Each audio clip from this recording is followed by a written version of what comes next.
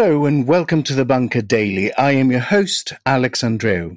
Increasingly, I view politics with bewilderment, not just domestically, but around the world. Increasingly, I find myself looking at people who have been promoted or elected to power, and I see a darkness. I look at opinion polls and mutter to myself, what do others see that I just don't? That question at times turned into existential crisis.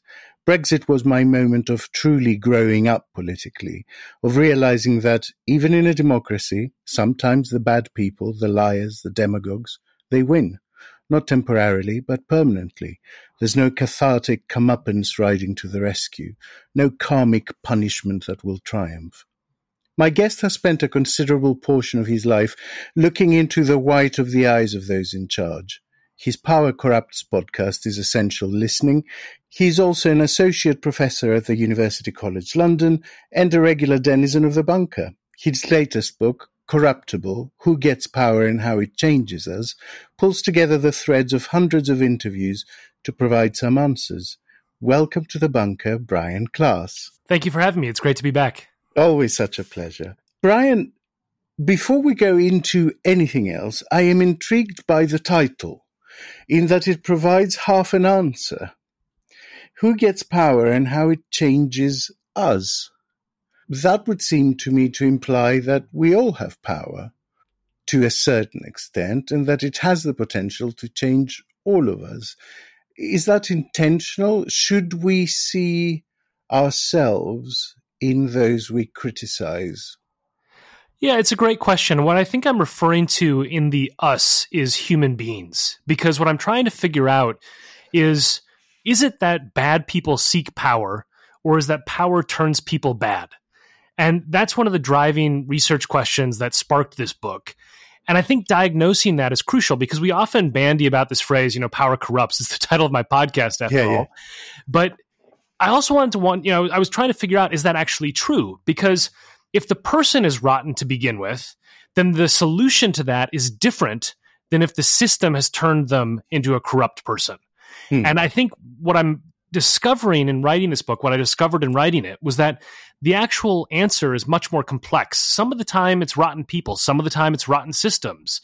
Some of the time, power turns people bad. But the us in the subtitle is referring to human beings, because I think the capacity of us to be swayed by power is something about our species. It's not just about the bad people we love to hate.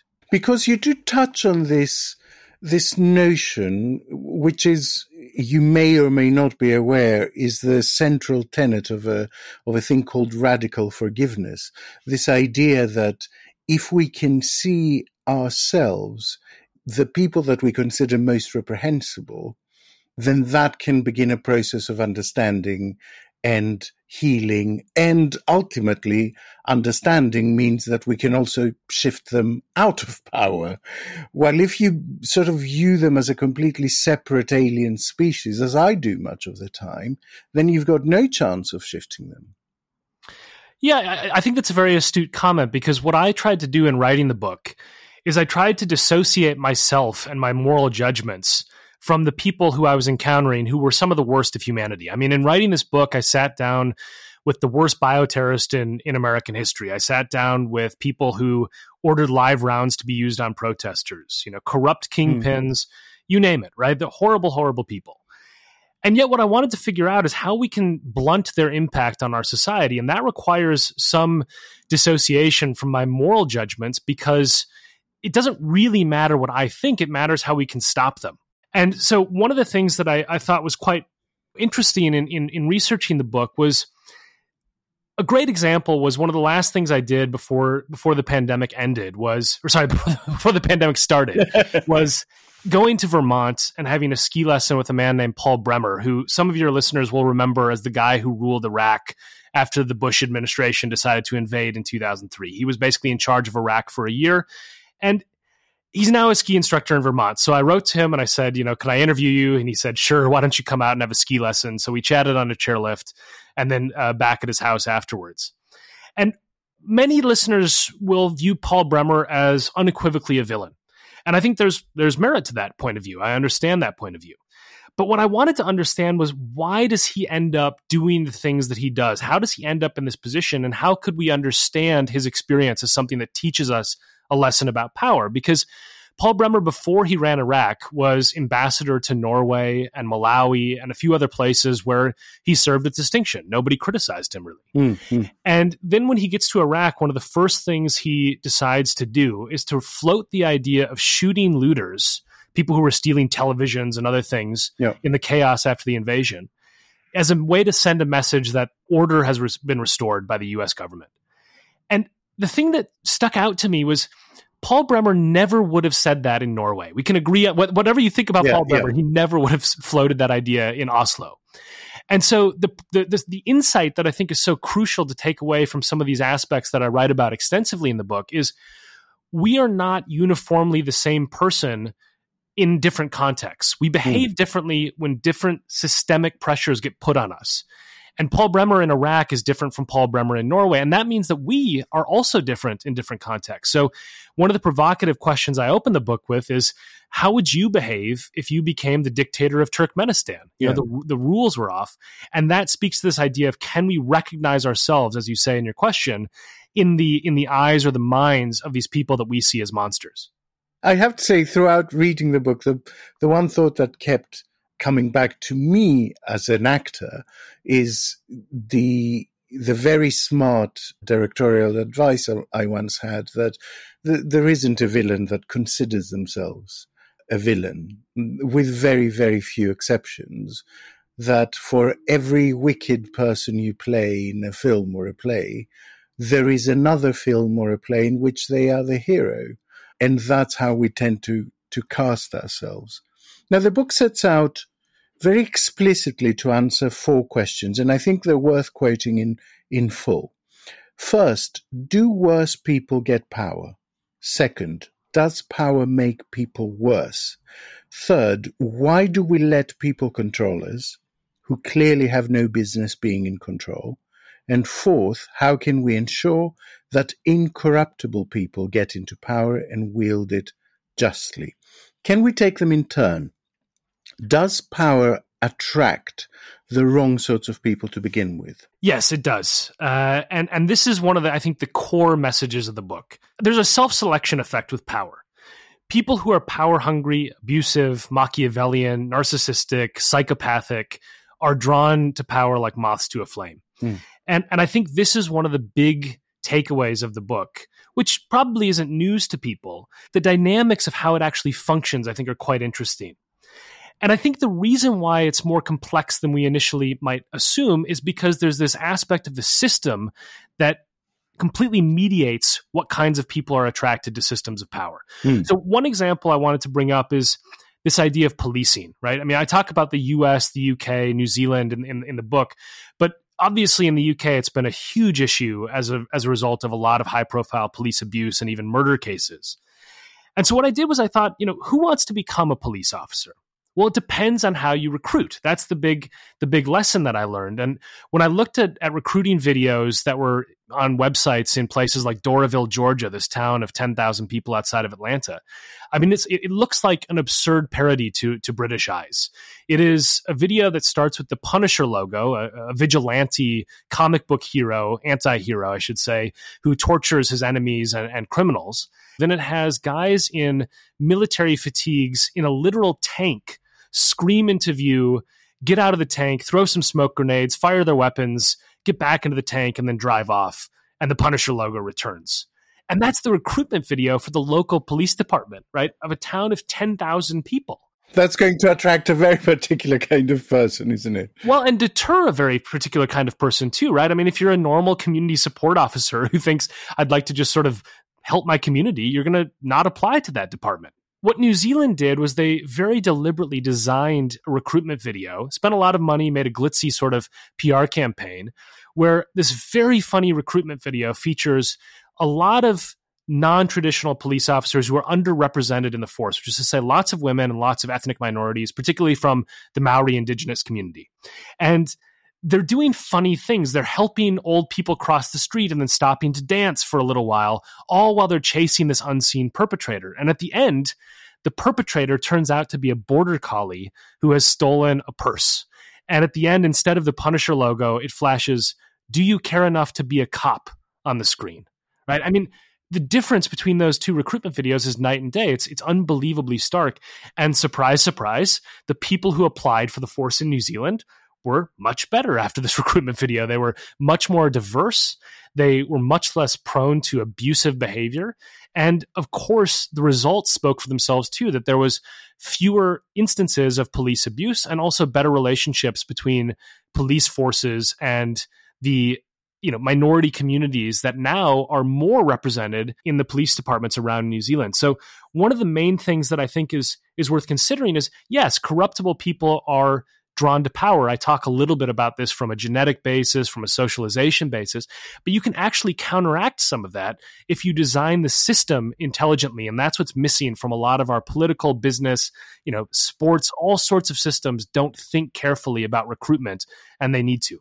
I particularly remember there was some polling in 2012 that looked at the issue for whom the Greek police were voting and found that over 50% of them were voting for Golden Dawn, which is the far-right party in Greece. And I don't mean sort of cuddly racists with ties on. I mean actual Nazis who sort of worship at the mausoleum of Mussolini every year on the day of his birthday. And that was quite a sobering statistic that, half of the rank and file in the police force are actual fascists.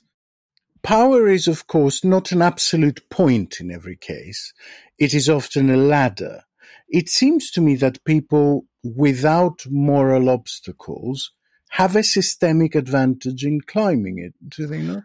Yes, they do. So I have a chapter on what's called the dark triad, and some listeners may be familiar with this, but it's basically this potent cocktail of three awful traits: narcissism, Machiavellianism, and psychopathy, or being a psychopath. And all of us have the dial on these three traits turned up a little bit, right? And in a different context, we might be a little bit more egotistical, a little bit more strategic with our thinking in the Machiavellian sense, hopefully not too psychopathic. But when you get the dial turned up high on all of these traits, the really bad news for us is that those people are exceptionally good at obtaining power. They're obsessed by it. And then once they get power, they're really bad at wielding it and extremely destructive. And I spoke to a lot of psychopath experts. I have some colorful stories of actual psychopaths in the book as well. But the psychopath experts all said two of the same things to me in every single interview. Those are experts on psychopathy, I should say. Correct. Rather than not actual experts who are psychopaths. Yeah, exactly. So the experts on psychopathy, to a person, these two lines of statements sort of came up in every single person I talked to who studies psychopaths. The first thing is they said they have superficial charm. This is like the two words that are associated with psychopaths, which means they're exceptionally good at getting you to like them if all you have is a bit of a glimpse of them. Well, I mean, that describes politicians to a T, right? I mean, we get this sort of flash of who they are, but we don't actually know them. The job interview is tailor-made for psychopaths because they have to convince you that they're a likable, respectable person for 45 minutes, and then they get the job. So that's one aspect. The other one that came up a lot was this idea of, when you think of psychopaths, you think of serial killers. You think of these awful people that Netflix documentaries are made about. And they all said the same thing. They said, those are the unsuccessful psychopaths. Those are the ones who dropped like flies because they were so psychopathic that they couldn't make it. They couldn't be disciplined when they had to be disciplined. The successful psychopaths are in the boardroom and in political office. And we have lots of evidence that there's massive overrepresentation of people with dark triad traits at the highest echelons of our society, unfortunately. On to the second question, does power make good people bad? There is evidence that points in both directions in the book. Give us a flavor of a sort of case study that argues for that and one that argues against it. Sure. So I think there is pretty clear evidence that power does make people worse, that power corrupts is actually a true statement.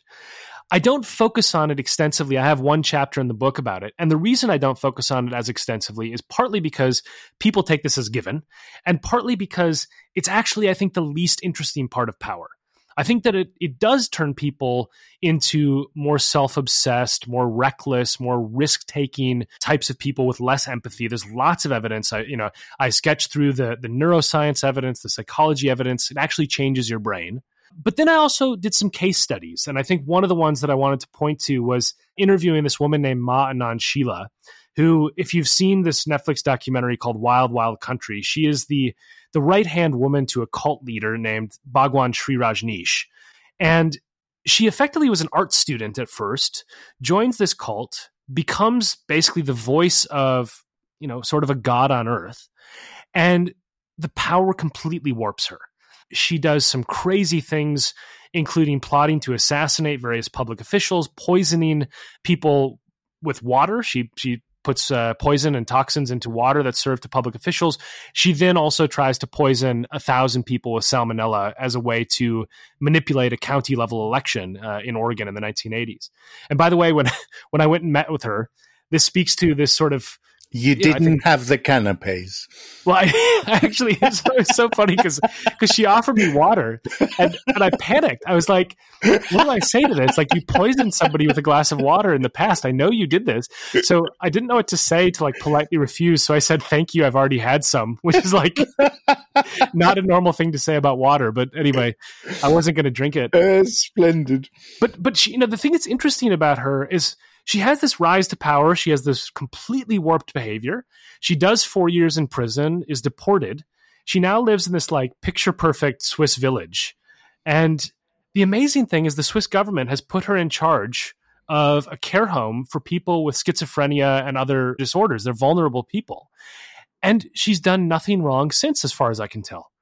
And the reason I included her in the book was because it's this clear-cut case of this person who just becomes a monster and then stops, as soon as she loses power. And it's not always so clear cut, but I think there is something to be said about this idea of power actually changing your brain and making you believe. For example, one of the studies I cite in the book, which I find quite interesting, was they have this study where they say, do you want to roll a dice? And if you get a certain number over a threshold, over 6 or 7 dice rolls, you get some money. You get some money.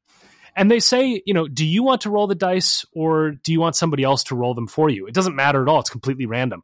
But people who are powerful always want to roll the dice themselves because they have this sense of something called illusory control. They believe that they can actually affect outcomes that they can't, which is very, very dangerous for the rest of us. So I do think power corrupts, but I think, as I say, it's the tip of the iceberg. It's the smallest part of the story and the one that's probably least interesting.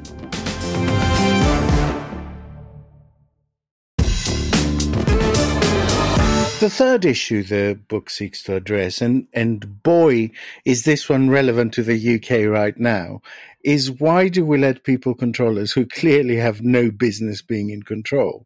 You have partly hinted at some explanations in what we've talked about already in the traits of charm and, an ability to persuade. And there are also, of course, our own preconceptions about what is leadership. And you cite a lot of research in the book that we perceive aggression and sort of assertiveness as leadership qualities when, in fact, quietly being able to balance competing interests might be a better one to go for. What I wanted to ask you was this: what's your view on so-called progressive alliances? Is there a case for saying, look, what is important right now is to hold our nose and vote that guy out? Or is that sort of compromise precisely the sort of values promiscuity that starts a leader down a bad road? So I believe in that sort of voting pattern when the system itself is under threat. I think that anytime you have for example, a democratic system, and that is being eroded and that is being threatened, that's when it's time to put the pinnacle of idealism aside and start to be pragmatic. Because if you lose the system, your future leadership choice will not be free. It will actually be prescribed for you. And I think that's one of the things where, you have to balance these things out. And it's a great question that speaks to a larger conundrum in the book, which is leaders are dealing with this all the time too. I mean, I'm not an apologist for bad leaders, but I do think that if we're accurately going to judge people, we have to think carefully about how we would behave given the constraints of leadership. Now, again, you don't absolve atrocious behavior, but if you understand it, you're not just better at sort of analyzing the political system, you're actually better at operating within it and getting those leaders to be thrust out of power because you've actually figured out how they're thinking, not how you're thinking from the outside looking in. We then come to the most difficult question in many ways. How do we solve this? And I sense a duality in you in that respect, something that perhaps you haven't entirely resolved internally. The notion of incorruptible people in power is alluring, but much of the rest of the book makes the case that there is no such thing. How do you square this circle? I think the way that I reconcile it in myself is I think right now, I think that we have a massively disproportionate number of corruptible people who seek, obtain, and retain power. And I also think it doesn't have to be that way. Yeah. And I think when I was proposing the last third of the book is these 10 principles that I think can get us better leaders, get us better people into power. It's not some magical formula. I mean, there's not some magic wand that you can wave and all of a sudden the political class is full of virtuous people who, just want to be servant leaders and so on. But I do think that there are tweaks that we can make that in aggregate will move the needle towards a much better world. And so I think that these things are not inevitable. I think, when I talked, for example, about the job interview or about the superficial charm aspects of psychopaths, we don't have to have job interviews function the same way that they do. I mean, one of the things I talk about is how valuable it would be, for example, to anonymize CVs, because there's plenty of research that shows that if you change the name from a male to a female name or from a white sounding name to a black sounding name in the United States, that the differences in job applications turning into interviews is skewed massively by names. Can I ask you something? How can you ensure that, because people actually who are not politically savvy are selected in terms of jury duty and do not have maybe the financial means, they might be in an even more vulnerable position to be approached by a company or to be leaned on or even blackmailed in certain ways, which is why we take such extraordinary precautions when it comes to juries. So how do you not turn them into, what James Joyce describes as the oranges laid to rust upon the green, by exposing them to a system that is quite corrupt? Well, I think you'd have to first off pay them. It wouldn't be something that was voluntary, right? And you'd have to give them a generous salary. I think in order to get good governance, it's a price well worth paying. And I think you'd also have to have very clear ethics rules in which lobbyists trying to approach these people who shouldn't be approached by lobbyists for any reason whatsoever, you'd criminalize it for the lobbyists themselves. This is one of those things where when I was writing the book, I wasn't trying to make like a 10-point plan of here's specifically the legal change that you would make in this country or that country, because I think those are the things that you can hash out. The specific details are ones that will be elastic depending on the country, the system. The US will be different from the UK. But the principle, I think, is crucial here. And this would, of course, apply to business too. You have boards that oversee companies, and the boards are basically out of touch rich people who don't understand what it's like to be an Amazon employee. So why don't we have a shadow board of governors for these companies that's randomly selected by the employee base, and they have to make a similar decision as the board. Again, it's not binding. They don't have the power to overthrow or overturn the board, but they can make a publicly available statement of how they would have dealt with the problem, which would put pressure on the actual board, or in the case of the parliament, the actual politicians, to explain themselves. Yeah, no, I'm all on board. I'm sort of playing devil's advocate, but sure. I love the idea of a citizen assembly. I think it's what we need. What about toxic masculinity? You don't focus on this explicitly in the book, but I found it really difficult reading through the dozens of encounters you describe without thinking that much of the system is shaped by, frankly, angry straight men with tiny willies. You know, is diversity actually an overlooked piece of the sanitizing puzzle of what we need to do to our politics? it's a question I'll answer on two levels. I mean, the first is the toxic masculinity is something that is part of the story, absolutely. And by the way, psychopaths are disproportionately men. So some of that is captured in the chapter on the dark triad. But also there's studies, and I talk about this briefly in the book, where in non-human primates, in macaques and baboons, the combination of power with injections of testosterone is extremely dangerous. The non-human primates start to get extraordinarily abusive and awful. And, that speaks I think that provides some lessons for our own society. Now, when you look at things like women in leadership, pretty much all of the studies conclude the same thing, that women are less prone to despotism, abuse of power, all sorts of traits that we don't want in leaders. But I'm very careful in how I handle this because I don't like the idea of gender essentialism, which is the idea that women are fundamentally good at some things and fundamentally bad at some things. So I think we have to be cautious with that evidence. We have to say, okay, the studies seem to show this effect. There could be a variety of reasons for it. It could be socialization. It could be the specific study, et cetera. But on balance, I think if anything we're going to conclude, it's going to be that women are going to make better leaders in positions of immense authority. So I think that there's a lot to be said for the idea that first off, we should live in a society that is broadly meritocratic and also one that is broadly representative of the population. I think those are both ambitious goals, but they're ones that I think would sort out a lot of the problems I describe in the book. Brian, can much of this be eased with strict one-term limits? Alexis de Tocqueville wrote that when the representative of the executive descends into combat, the cares of government dwindle into second-rate importance, and the success of re-election becomes the first concern. And I see that a little bit. The worst excesses in democratically elected governments are usually done in the name of that leader being re-elected. Is that not a nice low-hanging fruit, or are there consequences that I haven't thought about? There are consequences that you may not have thought about, particularly in the US system, where money plays such a huge role in politics. We were just talking about lobbyists. The literature in political science tends to oppose the idea of term limits because they believe that if somebody is unbridled with the threat of not being reelected, that they'll just cash in their one term. So they'll get elected and then they'll just sort of get paid off. Yeah, this is my 4 years, my golden ticket. But I think you can legislate around that to an extent if you have really clean elections, if you have clean campaign finance laws and clean lobbyist rules. Yeah, and also when you have a 2-term limit. Sure. I mean, surely exactly the same thing applies to the second term. Yes. And I think that's one of the things that I think is so important to keep in mind is that power corrupts progressively. It's not like you just simply get thrust into your day one and you become an awful person.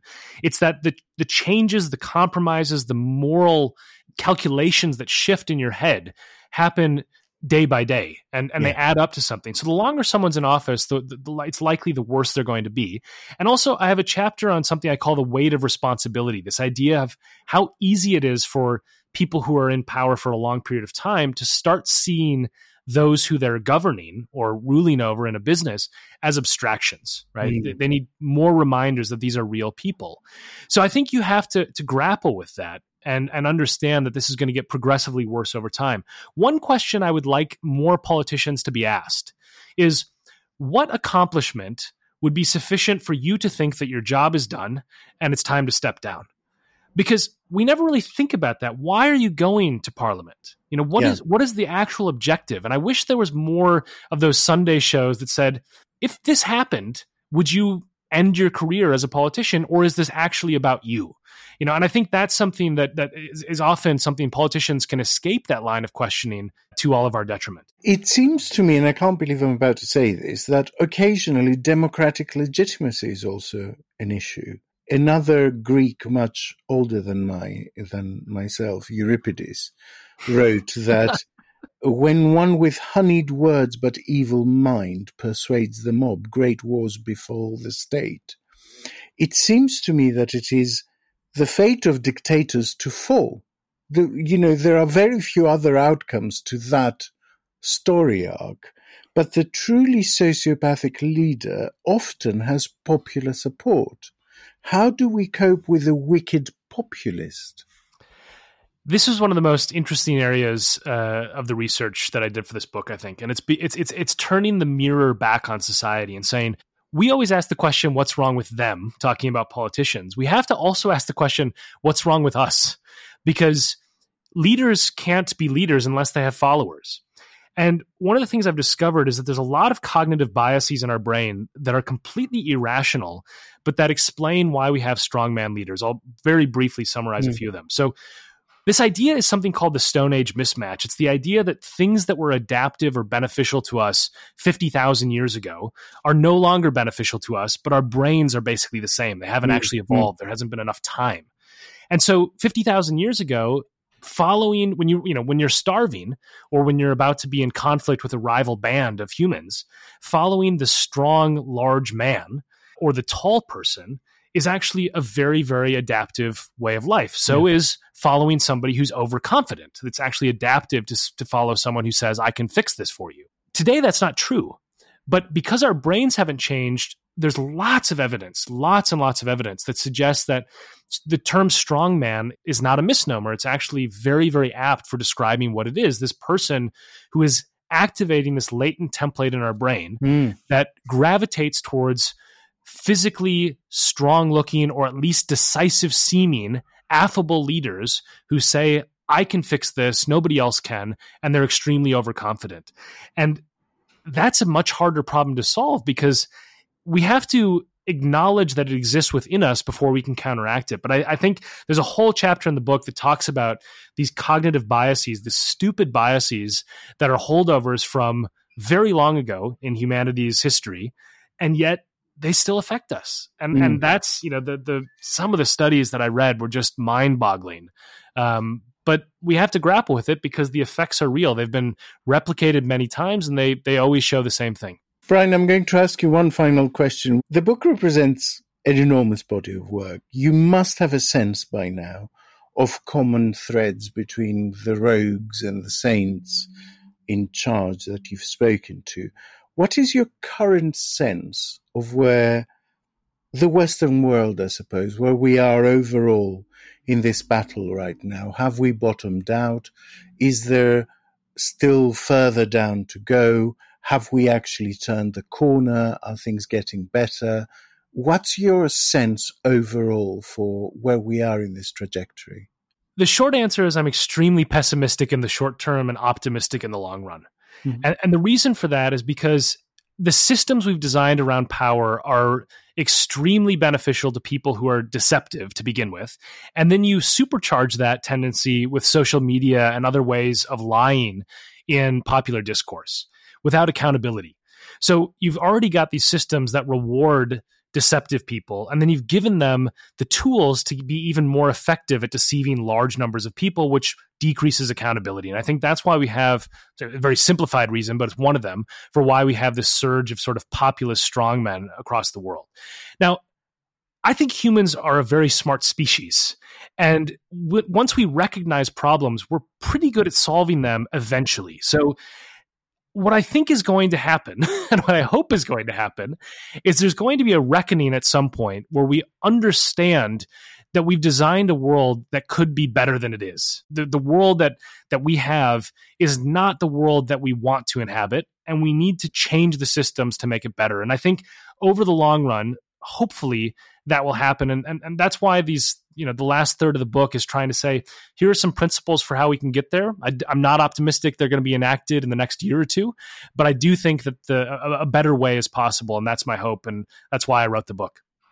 Brian, Klaas, thank you so much for your time and for your clarity and thoughtfulness. Thank you. Thanks for having me on the show. It's always a pleasure.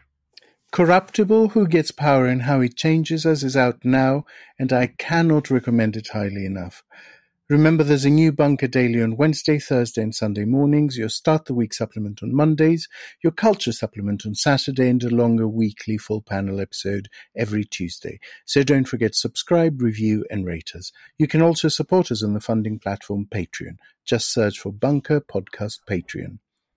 Corruption is a cancer that steals from the poor, eats away at governance and moral fiber, and destroys trust, Robert Zoellick wrote. The question for us individually is what parts of that disease we have direct access to cut out, and as a society, what we then do to heal the rest of the corpus of our polity and to keep it healthy. No magic solutions here, just a lot of hard work, but maybe realizing that is a start. This is Alex Andreou in the bunker saying over and out.